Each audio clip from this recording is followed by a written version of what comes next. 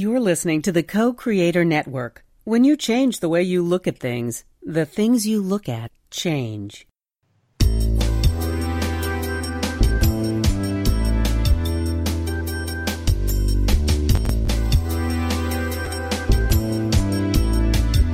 Good afternoon. Welcome to Why Shamanism Now, a practical path to authenticity, with your host, Christina Pratt, Director of the Last Mask Center for Shamanic Healing. She's talking about how shamanic skills can bring us to physical, emotional, mental, and spiritual well-being, especially when nothing else can. Now, here's your host, Christina Pratt.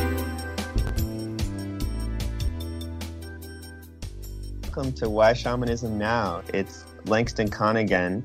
I'm a senior teacher of the Cycle Teachings and your host again for this week's episode, which is part 3 in our series on the 4-year cycle of transformation process offered by the Last Mask Center. So we'll start with some prayer. I call out to your ancestors, all those good and true and beautiful ones in your line and mine, those ancestors who lived and died well. And I also call out to the non-human ancestors that dreamed ours into existence, those magnificent plants and animals and sacred directions and elements that dreamed our people into existence. We call out to the spirits of this land, especially help us surrender to our own true nature and to feel that true nature as a compass that guides all that we do in the world, that reminds us of who we are and why we are here. We give gratitude to the earth and the wonder of its dreaming. And we take that gratitude and extend it down to the center of the earth, that place where things that draw their power from darkness, rest, restoration, those things that nourish and replenish us live, that place of stillness and solitude and silence. And we draw up from there the wisdom of manifestation and a sense of deep belonging and home that travels with us wherever we go. We call in that belonging to our ancestors, belonging to the time we chose to come here on this earth, and a sense of belonging to our larger human family. Let us draw up from the earth a deep sense of responsibility. Let the earth teach us how to step into true spiritual adulthood so we can stop allowing the new ones coming, our babies and children, to be born without true elders. From there, we reach up to the highest power of the universe. And we allow those energies to move down into us from above, those energies of protection and blessing and generosity and purification, those energies of inspiration and innocence, and we move them through us into the earth, back to that center. And we allow these two great lovers, the above and the below, the heavens and the earth, to mix and merge within us, within our heart, and within every cell of our body, reminding us that each moment is an opportunity to move as an expression of their vast love. And as these energies mix and merge in our heart, they refract through that diamond in our heart that can never be harmed, that carries that essence of who we are and why we are here, and shine out of us as our unique radiance, our unique energy of why we are here. And we all have all that we need to share our love with the world in the form of the unique gifts of our soul's purpose, so that the ones who are coming will be able to build upon the gifts we have shared and then share their own beauty with the world, and in doing so, reweave the very fabric of existence.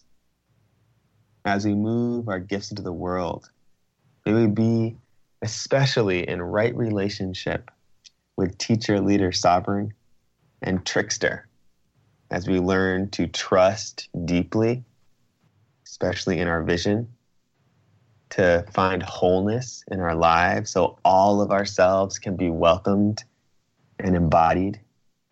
And we find balance, that beautiful dance that is not a destination that we reach, but a constant series of micro adjustments we're constantly doing to feel a sense of deep connection. And may we cultivate commitment to process passionately without attachment to outcome. May we cultivate our ability to take risks, to sacrifice when necessary, and to ask for what we want in return when we are making those sacrifices. May we be clever and sneaky as needed, as Trickster is, and always be willing to laugh at ourselves and not take any of this too seriously as we keep throwing the ball of our purpose back out into existence. We honor you and we thank you. So this week we're talking about year 3 of the cycle teachings. And just to review, our first episode was about year 1, which is Masks of Illusion and the Authentic Self. And year 2 is Dance of the Shadow Self. And so now once we've dived into that deep shadow work and brought back parts of ourself online that had been thrown into our conscious, kind of unconscious, kind of like a dungeon and locked away there and the key thrown away by our mind, we've now started to turn into allies these parts of ourselves that were previously twisted and monstrous and fully begin to embody them, and that process really repair our heart.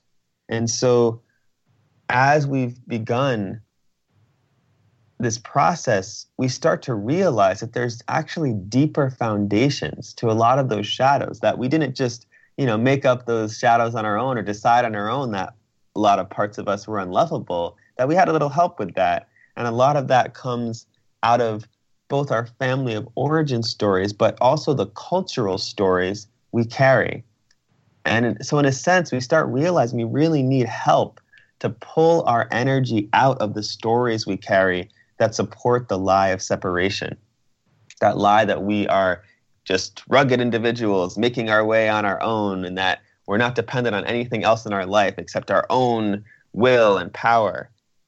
And so during year 3, we're engaging in a multi-level transformational process to effectively transform our relationship with our power from one that is rooted in that lie of separation to a story that is deeply rooted in the oneness of all things. Not in an abstract way, like I'm choosing to be love and light and oneness with all things, but what would it mean to express my unique genius that I have a responsibility to embody in this life from the place of understanding that I am one with all things and that I am part of a vast interdependent web of entanglement as part of my existence?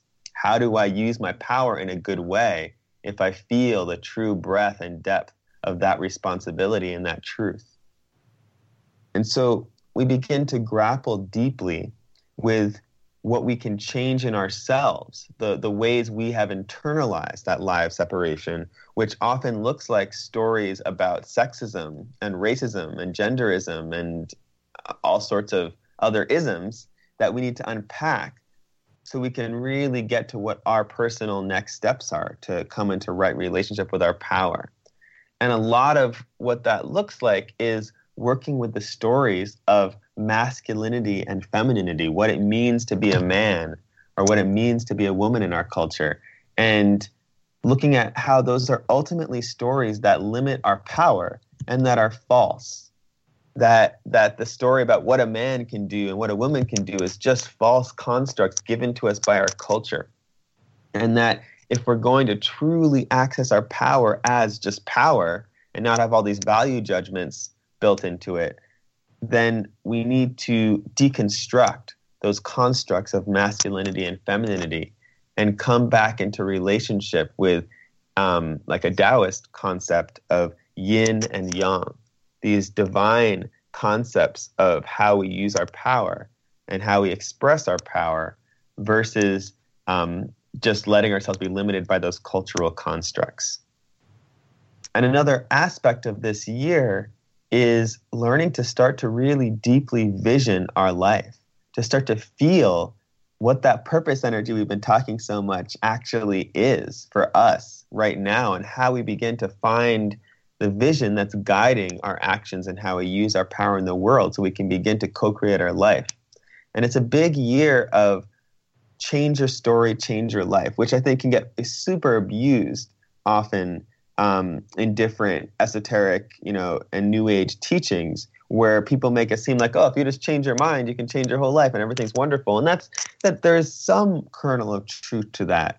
But I think when we take that philosophy out of the context of understanding that we carry these stories that we need to change deeply in our body, and they're deeply tied up and with the cultural baggage that we've been given, then we lose something. So this is all about how are those two things related, and how, once we extricate our power from these cultural stories, can we start actually using that power to co-create the life that our heart is dreaming of.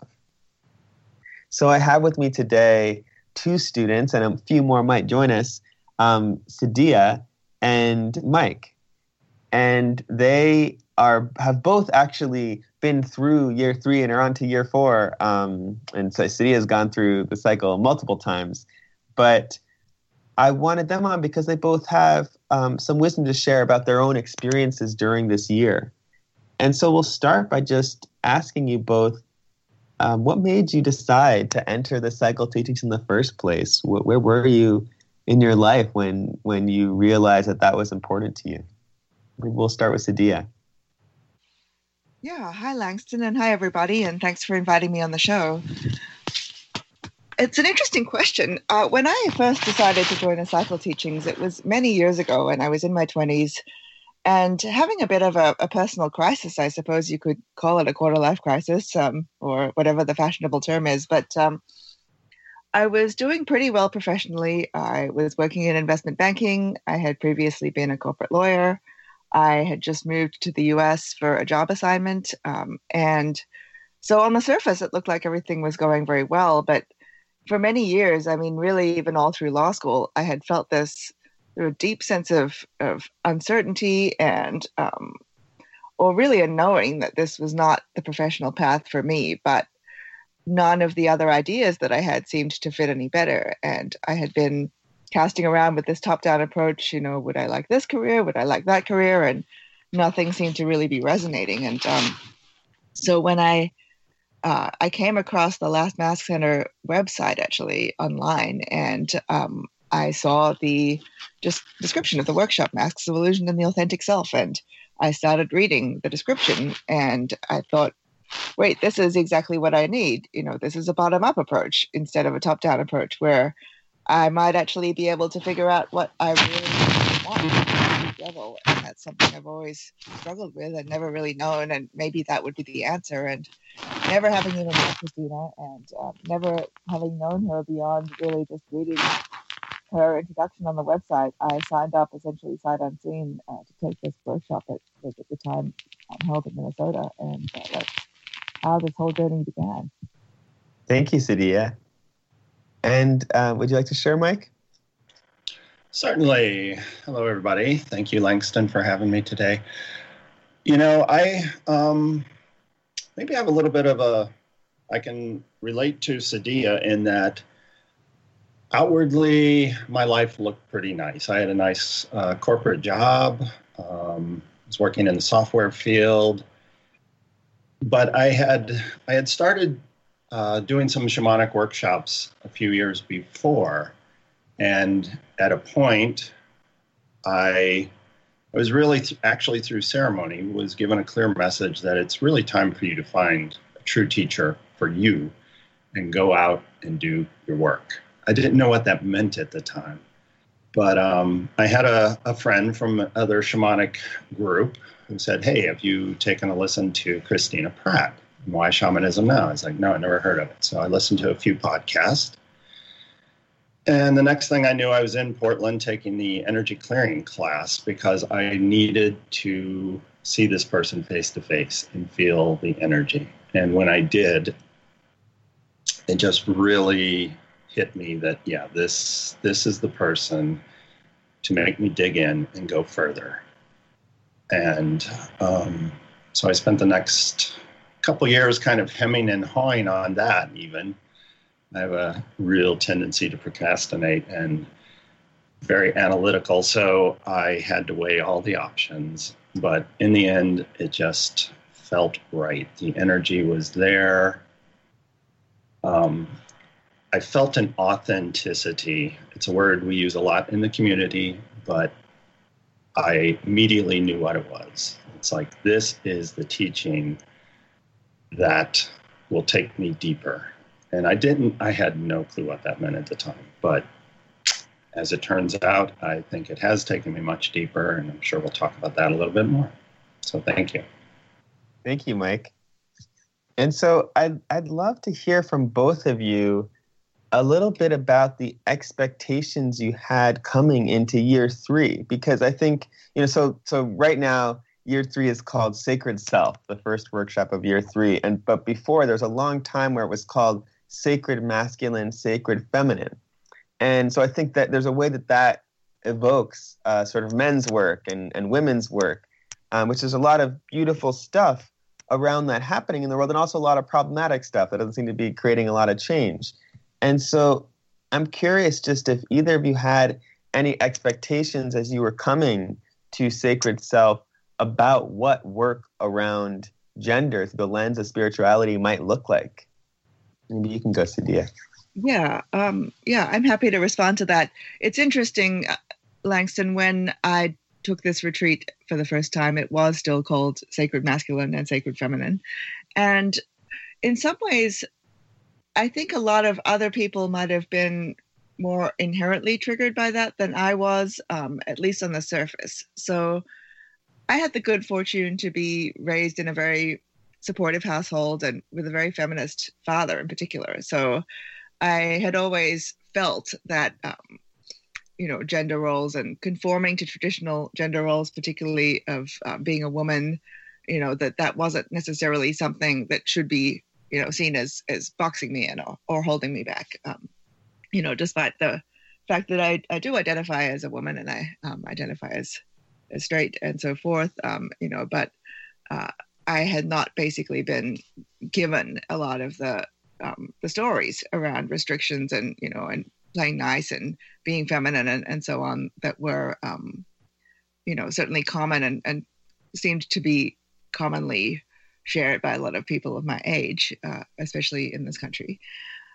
Having said that, it certainly was interesting that, I'm sure we'll go on to discuss this further, but for me, it was more of an issue of my relationship with my feminine, actually, that was more problematic for me, because I had grown up essentially associating those stories that were traditionally sort of packaged together with the feminine as being associated with weakness. And, that's obviously not the case, but that was a big hurdle that I needed to overcome, and that was really important doing this work for me. Yeah, and I'd love, actually, if you don't mind, just talking a little more about what it was like discovering those stories through the process and then working on them. Yeah, I mean, it was really powerful for me because I had thought that I didn't really have too much of a problematic relationship with these types of gender issues, as I mentioned. And, when I started really digging into it and coming to it from the perspective of shamanism and the teachings, that I discovered how much of myself or how much of my self-expression I had been limiting because of this fear, I think, of being perceived as overly feminine, or particularly working in a very corporate finance-oriented sort of environment as I was. Working in banking, you definitely don't want to seem weak and you don't want to seem girly. So those were things that I was very aware of all the time. And while I had certainly been raised to believe that I had every right to be in that environment and to be successful in it, it did come at a cost of suppressing a lot of aspects of my true nature that were perhaps associated more with the feminine. And so that process hasn't been easy to pull all those parts out and start to be able to love those parts of myself that I had basically pushed aside for a long time, particularly the feminine side. But it's been really rewarding, certainly. Thank you. Yeah, and for me, Langston, I grew up full disclosure, I turned 60 this year, and I came to these teachings rather late in life. I grew up in a very traditional home. Dad was out working, blue collar worker, and mom stayed home. So I definitely had very strong preconceptions of what masculine and feminine were. And then, I ingrained those even deeper by, participating in typical team sports through high school. And then I ended up in the Army for almost 12 years, where I was enforced even deeper. So I had, how would I put it? Just very strong cultural, what is our European heritage cultural norm ingrained in my mind. And yet I'm married to an engineer. I have two adult daughters who have, I worked very hard and thought that I had released those beliefs. But entering year 3 and the sacred self and looking at that masculine and feminine, it was very moving to me to understand how I had shut down the feminine in me. I was always told, men are strong, they don't cry, they don't, no vulnerability. Vulnerability is weakness.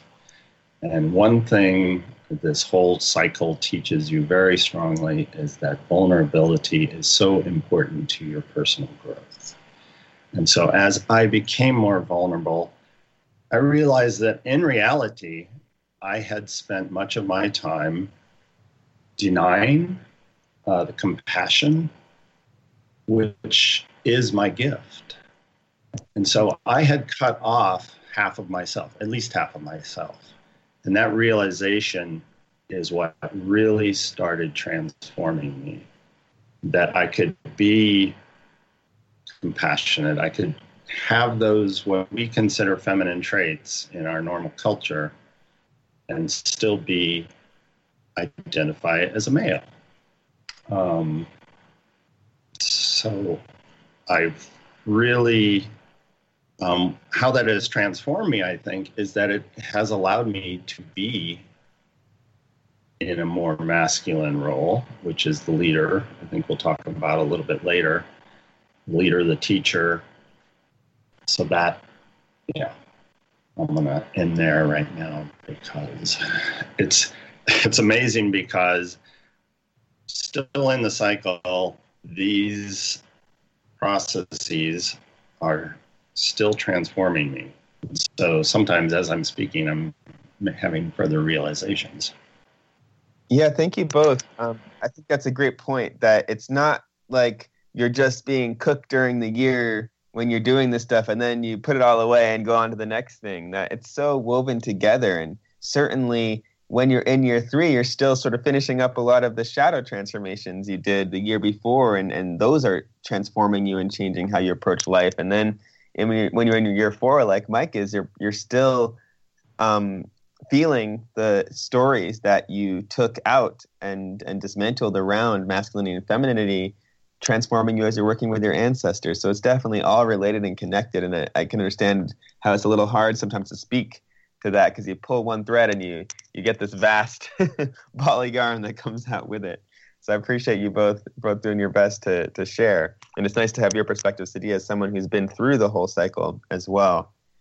So I would love to get a little more into the nitty-gritty of how did you work with these stories? What is it like being at the retreat for year 3? How do we engage the tools of animism, shamanism, and the body, really, to actually transform these stories in a deep, true way? Yeah, I can speak to that. I mean, without talking in too much detail about all of the different wonderful things that go on at the retreat, which really is an amazing retreat.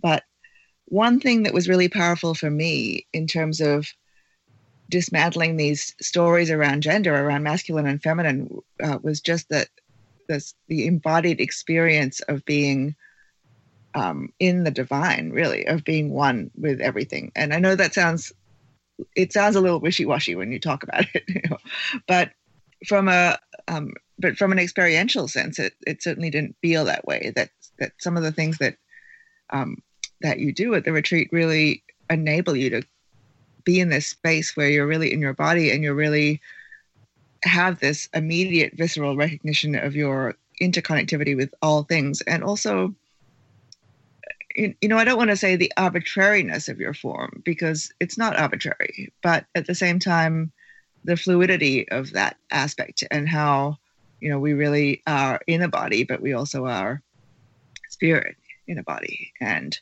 connected to all things. And that I think that this year 3 work, more than any of the other parts of the cycle even, that is the year that for me personally gave me the most immediate connection with that experience. Yeah, thank you for sharing that. So one of the many things that happens at the Year 3 retreat is that we do a lot of shape-shifting, a lot of engaging with nature, with plants and animals and insects and all sorts of things, and allowing ourselves to become them and commune with them after we've done all this work to get our energy out of these constricted forms, so we're actually available for that shape-shifting and for that intimacy and vulnerability with nature and the spirit world all around us. And that was a really transformative and beautiful part of the experience for me, definitely. And it's hard it's hard to talk about these experiences without it sounding like a Hallmark card, but it is one of the most visceral experiences I know for getting a felt sense in the body of what it actually means to be one with all things. That's not intellectual. That's just a deep knowing and feeling and experience that you have. Yeah, absolutely. Yes, and I would expand on that a little bit. For me, those experiences of trying to shapeshift and succeeding, that is something where I had a preconceived notion that I thought that was purely a mental construct. I could not see myself ever reaching that stage. And I now realize that's because I did deny my own divinity. I could not connect with that deep connectedness of all things.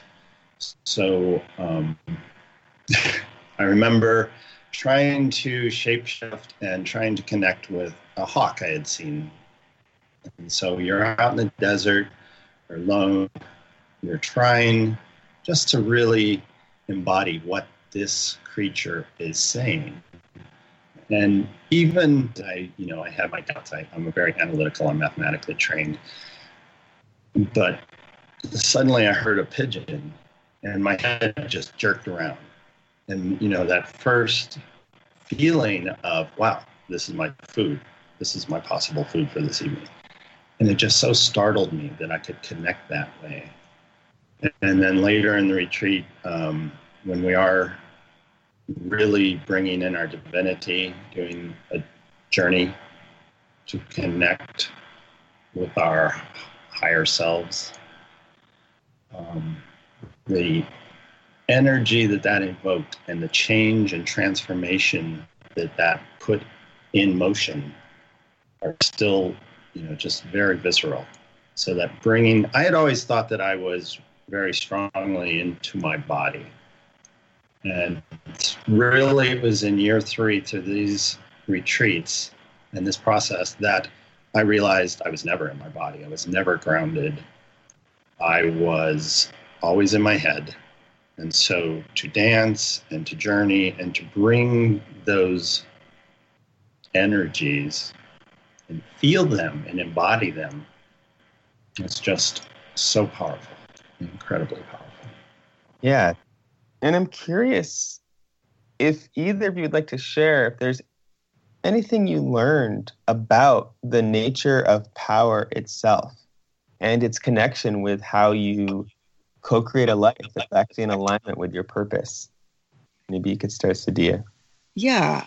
I mean, I think as is probably apparent from some of the history that I shared around my own life and earlier professional experiences, that I had a pretty traditional concept of what power meant and what power was in the world, and that in fact that belief structure, that story, even though it had enabled me, at least in the framework of that time, to become relatively successful professionally, it had essentially resulted in me suppressing a lot of my own actual personal power and my authenticity, and a lot of the essential attributes that would have enabled me to really step into my power. I really resonated with what Mike said earlier around the qualities of compassion and kindness, because certainly those qualities, although I am a woman and although they're traditionally associated with the feminine, that in the careers that I had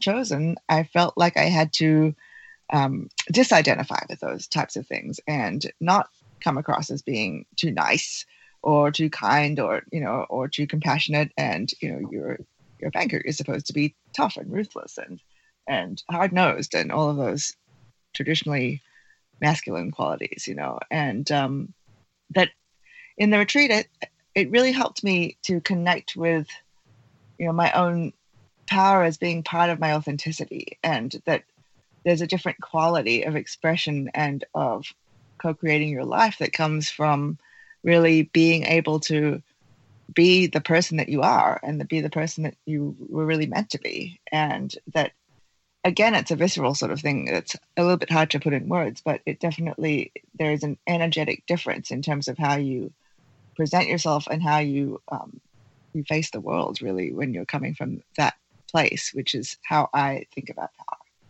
following this path. Thank you. Yeah, I think that's so essential that we have so many stories in our culture about what power is that really comes from a place of power over and control or tyranny or domination, and really power as cutting off parts of ourselves to be successful, versus power, as you're saying, as authenticity, as this ability to bring forth from within yourself the full embodiment of your soul and move that into the world to share your love with the world and share your unique gifts of the world in a million different ways. And essentially freedom and liberation as a huge part of power, that it's so, I think, life-changing to really experience the truth of that and be able to step out of that larger cultural story around power.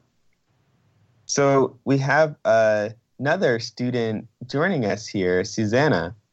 And so welcome, Susanna. I would love if you could share with us a little bit about what your experience with being in right relationship with Trickster was, and how that maybe changed the relationship with the energy of your soul's purpose as part of these teachings. Because so we have two main archetypes of working with this retreat: teacher, leader, sovereign, and then the crazy logic version of teacher, leader, sovereign, the shortcut, which is Trickster, that way that that energy has of causing us to sort of fall on our face to remember our power and our authenticity and notice where we're getting stuck and wrapped up in these cultural stories that are really limiting who we actually are.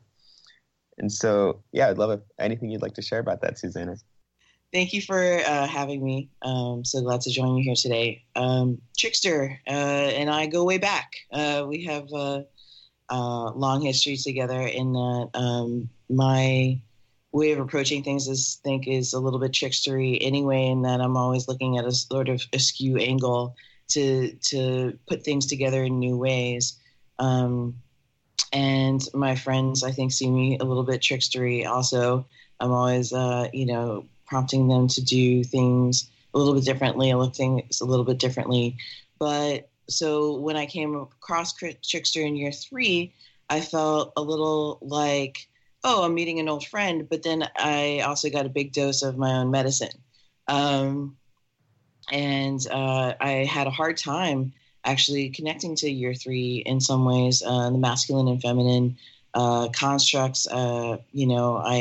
I felt like I'm not really quite getting this. I don't really, believe in this, or, I know that we're trying to bring it back to true yin, true yang, but I think that I don't already believe in this. I understand it's a cultural story. It just didn't really connect with me.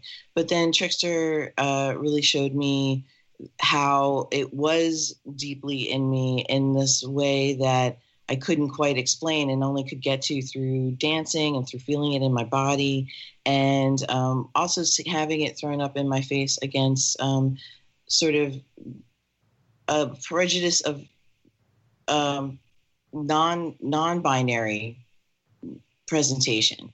And that was really interesting to me because by the end of year 3, I mean, I actually ended up having an extra year of year 3 in my cohort. So it took 2 years to get through it or to be ready for the next year. And by the end of that, I realized my own non-binary nature that I couldn't even look at. And so I got a little bit fooled, but in the best way of like really finding out myself in a deep and purposeful way. So beautiful. So what it's sounding like to me is that you at first felt a little puzzled because you didn't feel you had a lot of stories about what it means to be a man or what it means to be a woman that were affecting you in your life. But eventually Trickster showed you that there was a way that in that you were still thinking that in a sense you had to be one or the other and denying a little bit that your true nature was in fact non-binary to some extent. Is that correct? Exactly. Beautiful. Yeah, thank you for sharing that. And so I would love to get into just how did moving through this year transform your life? And maybe you can start, Sadia. And you can feel free to either talk about your first time around or this latest time just now. Yeah. Well, since it's fresh in my mind, I will talk about the recent experience that I had where, as listeners may or may not be aware, once you've completed all of the cycle teachings, you're welcome and invited to retake any of the retreats at a future date if you feel that you need to refresh that work or move through your process in that way. And I felt called this year to retake the second half of the year 3 work, which is Birth of the Teacher. And, it's been really a very profound experience for me personally. I had undergone a lot of, personal transformation the first time around. And then, things were going well, and I had certainly seen a lot of improvement in my life in terms of my general happiness and feelings of alignment, but I still felt like I wasn't quite there really. But things were going pretty well, in some ways. It seemed like, it wasn't broken and, so forth. And then earlier this year, I suppose it was, or earlier last year, I guess, now we're in 2019, I had a few experiences related to some travel that really put in perspective how much more there could be in my life, and how the life that I was living was really sort of a pale reflection of what I really authentically wanted and could see that my life could be about. And that kind of plunged me into a bit of a crisis again, to a certain extent, where I just felt like I looked around at my life that was really objectively pretty nice and felt like, none of this stuff is what I want. None of this stuff is really juicy, and so I shook up a lot of things in my life. I decided to travel around the country in my RV. I'm lucky to have the kind of work that I'm able to do that remotely, so that wasn't a problem from that standpoint. But certainly it felt like I needed to get much clearer on my priorities. And it just reminds me of something that Christina says a lot around the teachings, around this phase of the teachings, and that I remember her saying to me when I was entering this phase, that, that as you move into the second half of the cycle teachings into year 3, that it becomes about choosing life. And so for me, retaking Birth of the Teacher and really making those very conscious commitments to draw in those energies of my life that I wanted to co-create, essentially, felt really important and really intentional at this point, when I had essentially deliberately sort of rid myself of a lot of the trappings of my previous life to an extent, or shaken things up in a fairly dramatic way in a lot of areas, just in order to be able to really dedicate my time and energy to those things that were most rewarding and most in line with my authenticity and my power. So I know that that's a bit of a ramble. Hopefully that made some sense. Yeah, I think that's wonderful. And we haven't talked yet about how there's a sort of dotted line that goes over the whole cosmology of the cycle of transformation, where year 1 and 2 are a lot about running from death, in a sense, and sort of taking your energy out of those things that are killing you, or letting them fall away, what needs to die in your life, so that you can truly live. But then year 3 and 4 are about, as Sadiya was saying, choosing life. What does it mean to no longer just be running from death, just like running away from that which hurts, or even engaging with that which hurts, and actually starting to consciously co-create your life, the life that you want for yourself. And so, yeah, I really appreciate you sharing that example, Sadiya. Now, I'm going to go back to you, Sadiya, just because I know you have to leave, to ask you if you have any just advice or thoughts that you would give to someone who is thinking about taking the cycle teachings and starting with Mass this year. Yeah, I mean, I certainly feel like it's well named in terms of being called the cycle of transformation. It certainly has transformed my life in a positive way. I'm not going to say that the work is always easy. Often it's not. Often it's hard. Often you get in your life into a mess and you think, what the hell am I doing here, in this big mess? But, the way that I look at it is I certainly would not wish to be back where I was when I started the teachings. And, when I think back upon it and how far I've come personally and how much more joy I'm able to experience in life, even with all of the difficulties that, come as you undergo transformation on a personal level, I certainly would not give that up. And it's definitely not necessarily, it's not a quick fix, but I don't think anything worthwhile really ever is. And I would certainly wholeheartedly recommend it to anybody that's seriously considering it. Thank you, Sadiya. And so I'd love to go to Mike now to share, what was your experience of how your life transformed after moving through year 3? So for me, it was really, I think the most dramatic transformation was learning the difference between force and power. Having served in the military and many other experiences through my life, I had seen force. I had seen how we coerce people. I had seen how we take that overseas and use it against others. And that to me is what I knew as power. And through this 3rd year, the big shift for me was to realize that what true power is, what connecting with divinity is, how you come into your own true story. Still a story perhaps, but you bring it into that true yin, true yang energy, and you feel that your gifts, you recognize your gifts. For me, it was recognizing my gifts for the first time. I had always denied my nurturing side, and I have enjoyed through the cycle just personally, and I've had the blessing to shadow assist for you, Langston, and others. That has shown me, I used to say, well, I don't know what my gift in life is. I have no idea. And as I was just able to help hold the container for others and experience that nurturing side of myself and not see that as a weakness, but to, I used to say, well, the only gift I have is to hold people, and what does that do? And now I realize how special that is.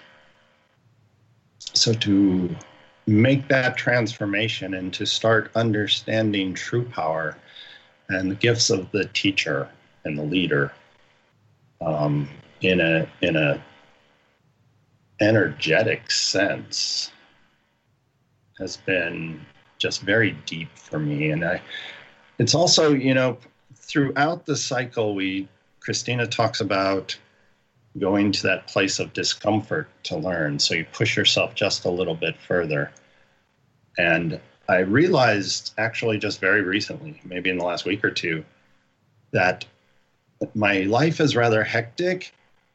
And I have reached a point where if I don't feel that discomfort, I know that there's more I need to do. Even coming on here, Langston, when you sent the invite, I think my reply was, yeah, that makes me very uncomfortable. So yes, I need to do it. Yeah. And, for me, that has been the big transformation in this year 3, from the year 3 work. So. Yeah, that's a great example. And I love that, what you shared about discomfort. I think, yes, it's something we talk about in the cycle a lot, is that where we're comfortable, we're dying, essentially. And not that there's anything wrong with comfort, but that we want to actually continue growing and bringing more of our soul into embodiment, that a little discomfort is necessary. And I'm not talking about masochism. I'm not talking about just staying in a huge amount of discomfort because it's the right thing to do. We actually also talk about how there's a certain level of discomfort where you're staying in that means you're only generating more discomfort and not actually growing or learning. So in that case, you'd want to get out of the discomfort and into a little more comfort. But there is that way that when we're willing to move into our discomfort, just enough of our discomfort, we can bring more of our actual true nature and gifts online in a really beautiful way. So I appreciate you sharing that. I would love to hear from you as well, Susanna. How did you experience your life transforming during year 3 or after year 3? Well, all throughout the cycle, there's been huge changes in my life. And after year 3, I had lost both my mother and father in the previous couple of years. And I really had to step into, as an only child, I sort of stepped into my own as a true adult, having to close out their estates, having to close up really everything from my childhood, figuring out, stepping into leadership and just making huge decisions beyond sort of anything I had done before. I also had to confront, the stories about my own parents and what their lives were about and how they had affected me, and had just grieve. And so that was an extremely difficult and growing time. Now I can look back on it and say that I really grew an enormous amount in that time. And of course, that those circumstances would have happened whether I was in the cycle or not, but I'm sure that I would have gone through it a much different way. I had so many more tools and perspectives and ways to actively approach my life and my grief and my understandings of the, world around me, so much more than I would have had I not, been in the cycle. And of course, a huge component also was just being in community with the Last Mask community and having all of the support and understanding and skills also, in terms of dealing with crossing people over and psychopomp and all of that really supported me through a very, very difficult time. So my life transformed in many ways, just, from the circumstances that happened, but in terms of how I move in the world, I didn't, like I said, I didn't initially engage with the whole story of it very well. It was sort of the most disconnected year for me in terms of the work up until then. And but I did really connect with the divinity piece. And, I started doing a lot of work with that to start to focus my life now from, what it had been into the future. And I continue to make really huge changes in my life in that time. And sort of just deciding what kind of career I was into, what my actual soul's purpose was, which is about community building.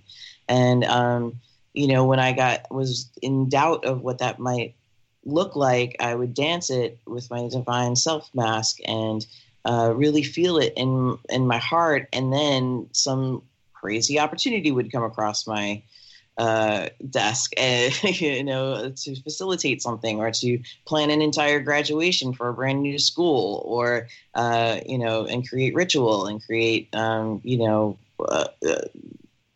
method of student government. So it was an extremely transformative year, So, which is to say, even though I didn't feel like I resonated with the teachings that much at the time, it also really affected my life. Thank you.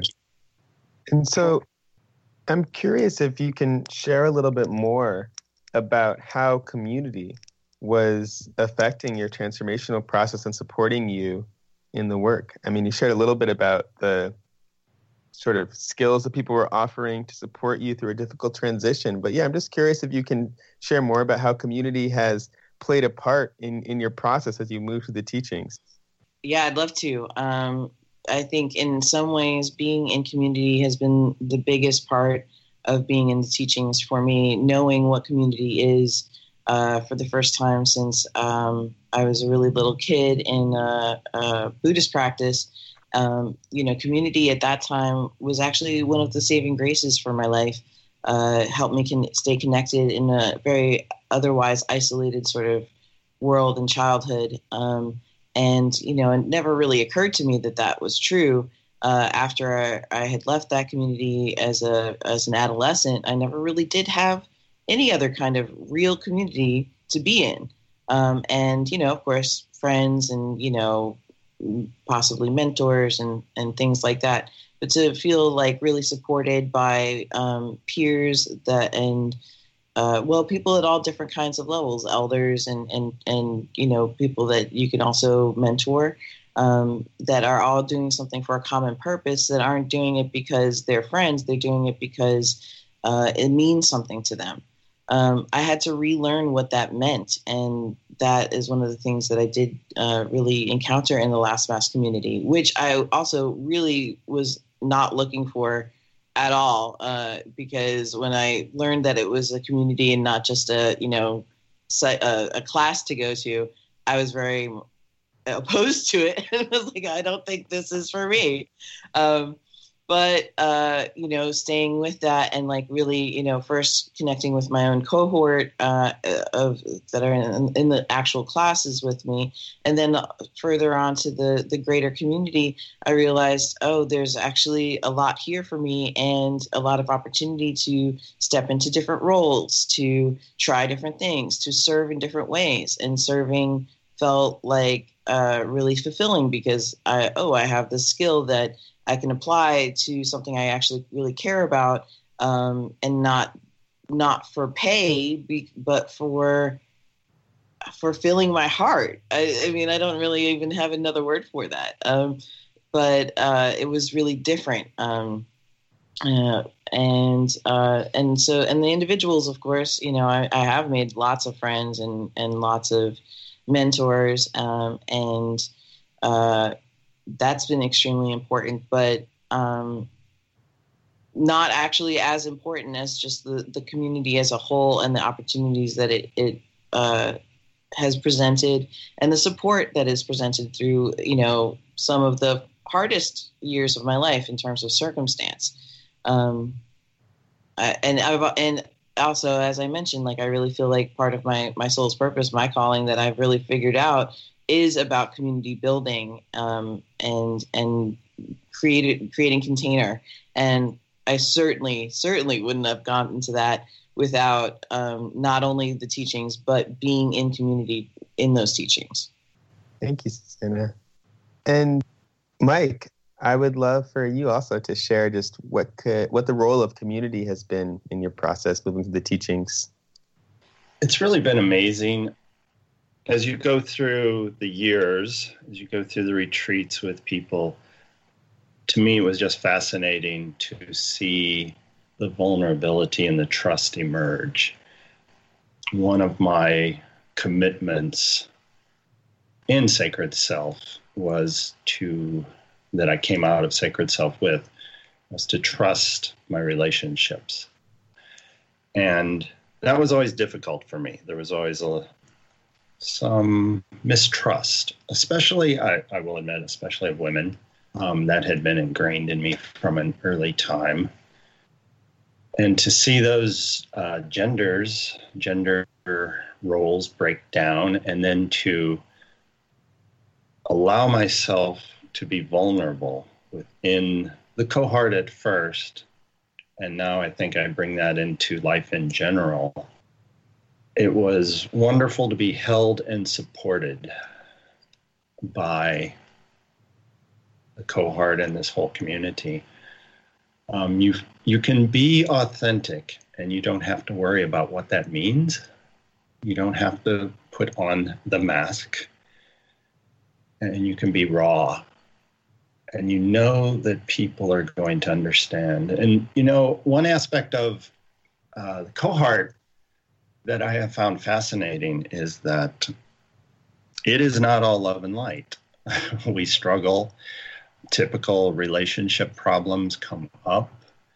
I remember, this takes me back to Shadow a little bit. There was an individual who I just, every time that person spoke, triggered me. It made me feel angry, and I didn't know why until I finally figured out that this person reminds me so much of the positive qualities of my father. And yet, that also brought up those old things that I didn't like about my father, the stories that were painful and emotional. So being able to interact with a group is just an experience that I had never really had at a deep level. And to be held and to learn that trust and to learn that you all are connected, no matter who's there, no matter where they're from, no matter their background, their role, you will find a way to connect or see how you are connected with them. So that, to me, and also to have a chance to serve back to the community in ways that I would have never thought of before. It brings out, it all comes together with coming into your own power and being able to share back your gifts. Yeah, that's a really important point. I think for me, I was asked to start serving on Community Council, which is the leadership council of our community, shortly after year 2, when I was going into year 3. And I don't know that I would have engaged as robustly as I did in year 3 and experienced as much transformation as I did if I hadn't had that opportunity to start serving in a leadership position, a vision that was so much bigger than my own personal vision for my life. And it was a priceless gift. It was work. It was really hard work and a lot of learning. And I was not a person who was naturally, gifted necessarily to do that type of work. It was really challenging. I remember I asked Christina at the time, so is there like a book I can read to prepare for this? And she was like, well, I think we're all going to be writing the book, Langston. So you got to just do it and see what happens. And so there's also a lot of guidance and mentorship from other elders in the community at the time, which is a really beautiful thing. But I think that's just a gift that can't be underemphasized, which is that being in these teachings gives you an opportunity also, if you choose, to serve in community, the larger vision of the community, and in doing so to learn more about your gifts and your authenticity in a way that is really, I seldom see in many of the spiritual communities that I'm part of, this ability in service to have space to fail and mess up, and also get reflections from other people who are watching you and working alongside you of your beauty that you can't see yourself. Things that we think, oh, that's just how every human is, but then realizing, no, this is a really unique gift that you have that is vital here and that matters, and that we are grateful for you for bringing. And I think that experience is so precious and very hard for people who haven't experienced it to understand the value of. So I just wanted to emphasize that, and I appreciate you both sharing different ways that both community and your ability to serve in community changed your process of transformation. So now I would like to ask both of you if there's anything you would share with people that are considering coming into the teachings. If we can start with you, Susanna. Coming into the teachings has really changed my life in terms of engaging with it so much more.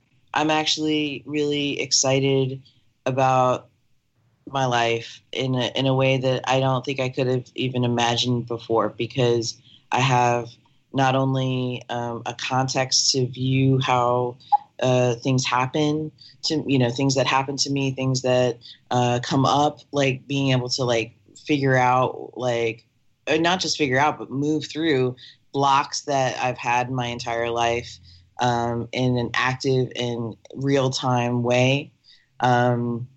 The story that unfolds is fascinating. How, sometimes there have been times when in year one something comes up and I'm like, I don't know what this is. And you just kind of have to put a pin in it. And just like a really good novel, 10 chapters later, you're like, oh, that's what that was. And it's the key to the new throne room that has just been revealed. So it's I don't know. It has just changed everything for me.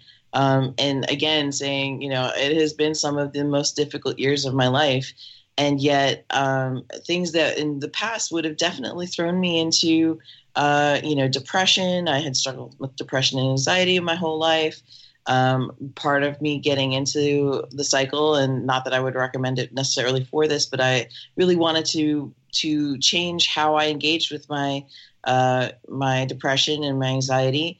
And, having these skills has actually allowed me to not go on the same cycle of antidepressants and going off of them and trying this and trying that, and actually just really being conscious of what's going on, and being able to catch, I'm slipping sort of down a hole in a completely different way than I ever did before. And then actually being able to dig myself like out of it by doing my different kinds of work on it, and instead of just, being like, I can't function, I need something to get out of it. I'm really glad for antidepressants and for how they serve me. And again, I'm not recommending it that it's a wholehearted replacement, but for me, in my own experience, I just noticed that, depression for me, I think, is part of disconnection and isolation, and just not feeling connected, not only to other people, mostly to myself, mostly to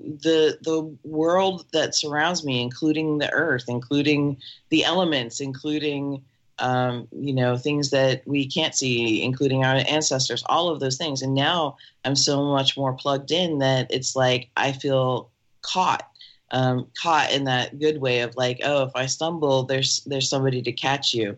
And not just, like I said, other people and other community members, but really a network of myself that exists much more accessibly than ever did before. So for people that were considering joining the cycle, I'd say, I think everybody's experience is certainly different, but authenticity is challenging. It's not an easy thing to try to get to, but once you see things about yourself, you can't unsee them, and your life can't be anything but better for knowing more of who you are, because who you are is an amazing, unique, genius individual. So it serves all of us in the entire world, past, present, and future, for you to explore that more, however that means to you. Thank you, Susanna. Yeah, wow, that's beautifully put, Susanna. Thank you. What I'd like to add is that I really think, I always thought that I was somehow supposed to explore, and I thought that meant out in the world, going places, doing things, picking new spiritual studies, just being out there exploring. But what the cycle has brought to me is that there's a deeper, richer place to explore, and that is within us and within the spirit world. And to go deep into that is a challenge. It is not always pleasant. You uncover things in yourself that it's hard to love until transformed. But to move deeper into that world, into that realm, brings so much out to the world. And really, I would say, if you are curious about yourself, then this is really the place you need to be. Thank you both. That was really beautiful. So I just want to remind everyone that the next Masks of Illusion and the Authentic Self Retreat, which starts you off with the Cycle of Transformation, is this June 2nd to 7th at El Rancho Robles in Oracle, Arizona. And we'd love to have you there. If you want more information about signing up and registering for the retreat, you can go to the homepage of lastmaskcenter.org. Don't look at the calendar. The calendar is still in the process of being updated right now because we're going through a website update currently. But just if you look at the homepage, it has all the information you need on it. And if you want more information, you can email masksretreatwatcher@gmail.com. That's masksretreatwatcher@gmail.com. And someone will give you a little more information if you have any questions about the retreats. Additionally, there are 2 classes that you can take if you sign up that will help you just get a foundation for entering into the teaching. So those are available to you. One of them is Energy Body Mastery class, if you haven't already taken that. And one of them is a class on journeying, on basic journeying. That's sort of like a mini class. It's a really excellent sort of journeying intensive master class by Christina. So I hope that any of those of you who would benefit from joining these teachings, consider coming this year. I think it's going to be an amazing year. We already have a bunch of really excellent people signed up. So I just want to offer gratitude for our beautiful guests who have joined us, Sadia, Susanna, and Mike. And I want to give thanks to our ancestors, human and non-human, those good, true, and beautiful ones who hold all the medicine in our line and are here surrounding us and enfolding us in their love, wanting for us that we bring all of ourselves to bear to meet the needs of our time. We give thanks to you. We give thanks to the earth below, the sky above, and the heart that unites us all. Thank you, everyone. And I look forward to seeing you next week when we talk about Year 4 and dive into ancestor work and visionary work and how we actually begin to envision a life that will serve not just ourselves, but the next 7 generations as well.